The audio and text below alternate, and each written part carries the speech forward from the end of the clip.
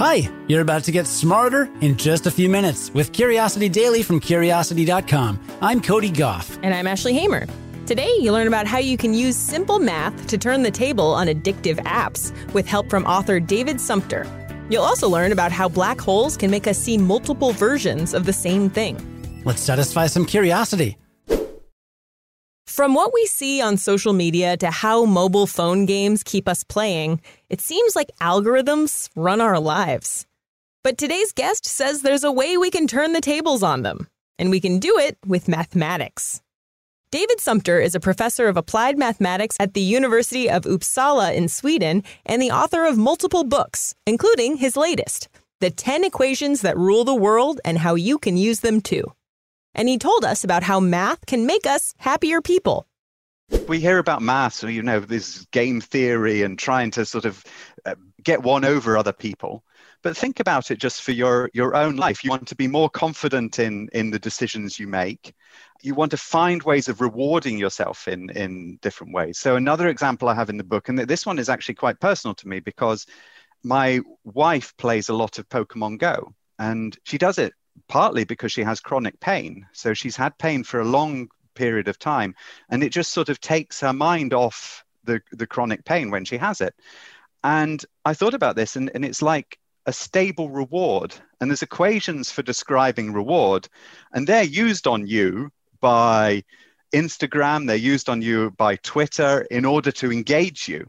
They see what you get reward from, and they give you more of it. But what I saw is you can actually take those equations that they use for rewarding people, and you can reverse engineer them, both so you can sort of find ways where you get the rewards you want, and also to sort of balance all the noise that's coming in all the time. There's, going in Instagram, going into Twitter, reading your email, all this stuff is coming in. You can use the reward equation to sort of filter out the things that you don't want to hear. So that's the key there. I'm kind of taking these algorithms people are using on you, and I'm trying to let them help you deal with all the sort of stuff that's coming into you. Can you explain a little further? How do I reverse engineer all these powerful apps? Well, let me take an example. Let's start with the basics here. So let's start with Netflix. So we've all been watching a lot of Netflix. It's very nice that we're coming out of the Corona period now, but we've been watching a lot of Netflix. And what always happens is the first episode is brilliant, right? You turn on Netflix series, it's very exciting, really good first episode. Then the second one maybe sort of drops down a bit, and the third one starts to go down, or maybe it goes up a bit, but basically you want to know, when should I stop watching? And my idea is the following. So you give every episode a rank out of 10. Doesn't have to be 10, but 10's a good number. And you keep a sort of average in your head of the rank. So if we have the first episode, we give it 9, it's brilliant.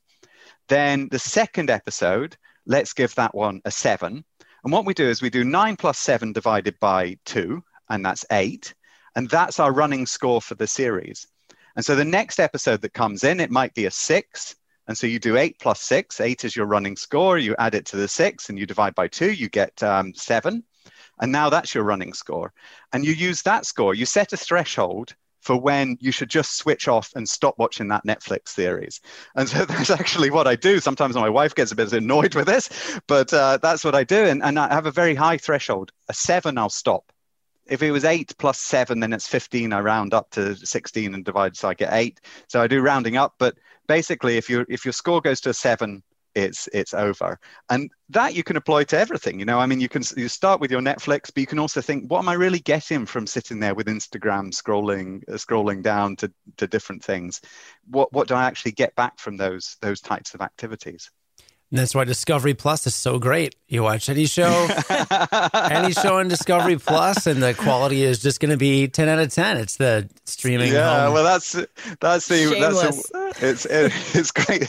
I'm totally sure that you're right about that one. But I sometimes do get a bit nervous when I think about it in the context of my own book. Like when my dad was reading it, he started giving grades to the different chapters, and I was just worried. Chapter 8, he just cuts and says, "Right, now I'm not going any further." So. No, it's difficult thinking of as a producer of this entertainment is a bit more worrying. But I definitely recommend it as a consumer. Hopefully you rated that conversation 10 out of 10. Again, that was David Sumpter, a professor of applied mathematics and author of the 10 equations that rule the world and how you can use them too.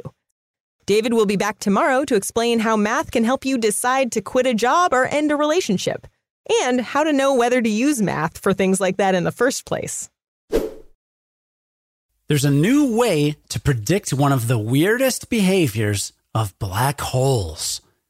Black holes are some of the most extreme objects in the universe. They are so massive and the gravity is so strong that if a particle gets close enough and passes the point of no return, it can never escape. That point of no return is called the event horizon. But the space immediately outside the black hole's event horizon is also pretty intense. Even there, the extreme mass of the black hole warps the path of light going by. It warps that light so much that a funny thing can happen. If a black hole is between another astronomical object, like a galaxy, and an observer, like you, light can loop around the black hole before it reaches you. This looping makes multiple images of the same galaxy appear essentially an infinite number of times. Now, until now, we've only had experimental observations of exactly how and where these multiple images would appear. But recently, a young Danish researcher at the Niels Bohr Institute has dug into the math and produced an exact result. To illustrate, imagine that a black hole is a dartboard. The bullseye is surrounded by the event horizon, and every ring outside of that is some distance from the black hole itself. For a simple, non-moving black hole, once you see the first image, you need to look about 500 times closer to the black hole, or 500 times further in towards the bullseye, to see the next image. The next images would quickly become impossible to tease apart since they would get more and more squished at each stage. But black holes rotate, and this rotation changes how the light interacts with them. It turns out that the extra images wind up in a different place for rotating black holes. At the extremes, for very fast-spinning black holes, if you wanted to find the next image, you might need to look 5 or even just 2 times closer to the bullseye, as opposed to 500. This makes the images much easier for us to observe. Astronomers can now use this new math to test our current understanding of physics and to learn more about the universe. For instance, it can help us figure out how a black hole is spinning from our vantage point here on Earth. These extra images also let us look at the galaxy back in time. Because it takes longer for the light to loop around the black hole, each image is from farther and farther back in time. This gives us a way to understand the evolution of galaxies far away. As more black holes are discovered, we can use them to unlock deeper and deeper mysteries of the universe. And that's what I call a bullseye. All right, well, let's do a quick recap of what we learned today. Well, we learned that math can make us happier people, according to David Sumpter. Now, sure, your favorite apps and streaming services have algorithms that give you stable rewards, but you can reverse engineer those algorithms to flip the script. Start to consciously rate how much you're getting out of scrolling or watching a new show. Simple awareness could help you stop wasting time and start focusing on the things that you want to focus on.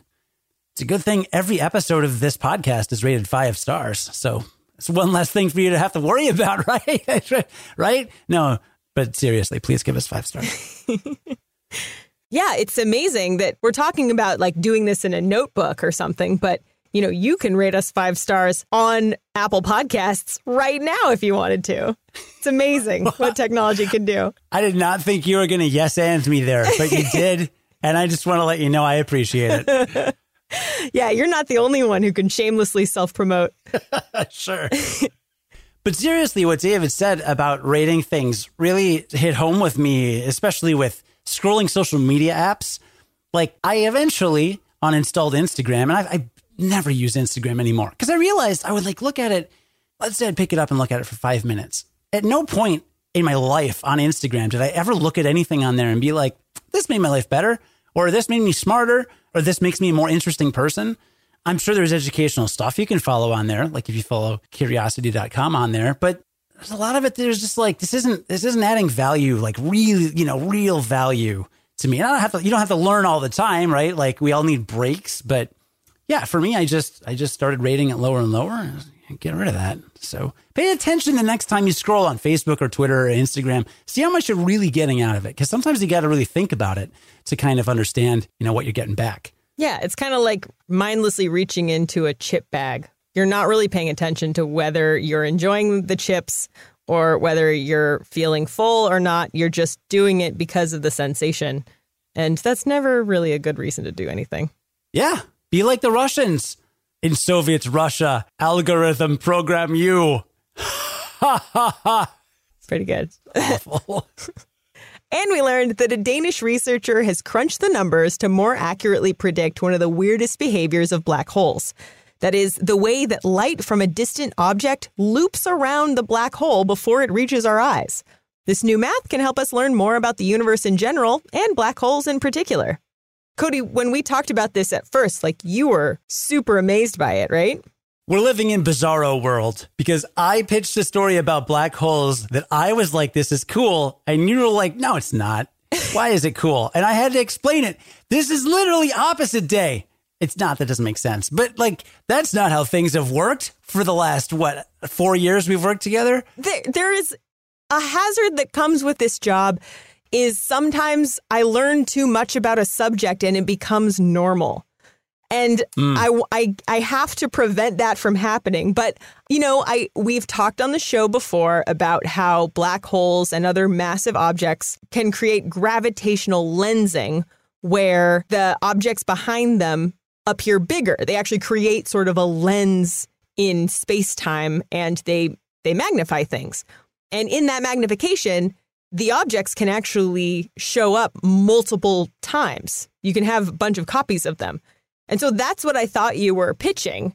And then what it took me a while to realize is what you were saying was not only are there multiple images, but those images are all from different snapshots in time. And that is super cool. Time traveling black hole lensing. Yeah, devil's in the details. No, 100% of it is cool. I was just a stick in the mud. And hey, I only understood 50% of it. So the first time I explained it to you, I'm sure I did it very poorly. Science is hard sometimes, even for us who generally know what we're doing. It is. The writer for today's last story was Brianna Brownell. Our managing editor is Ashley Hamer, who is also an audio editor on today's episode. Our producer and lead audio editor is Cody Goff. I don't think you need an algorithm to know that you really should join us again tomorrow to learn something new in just a few minutes. And until then, stay curious.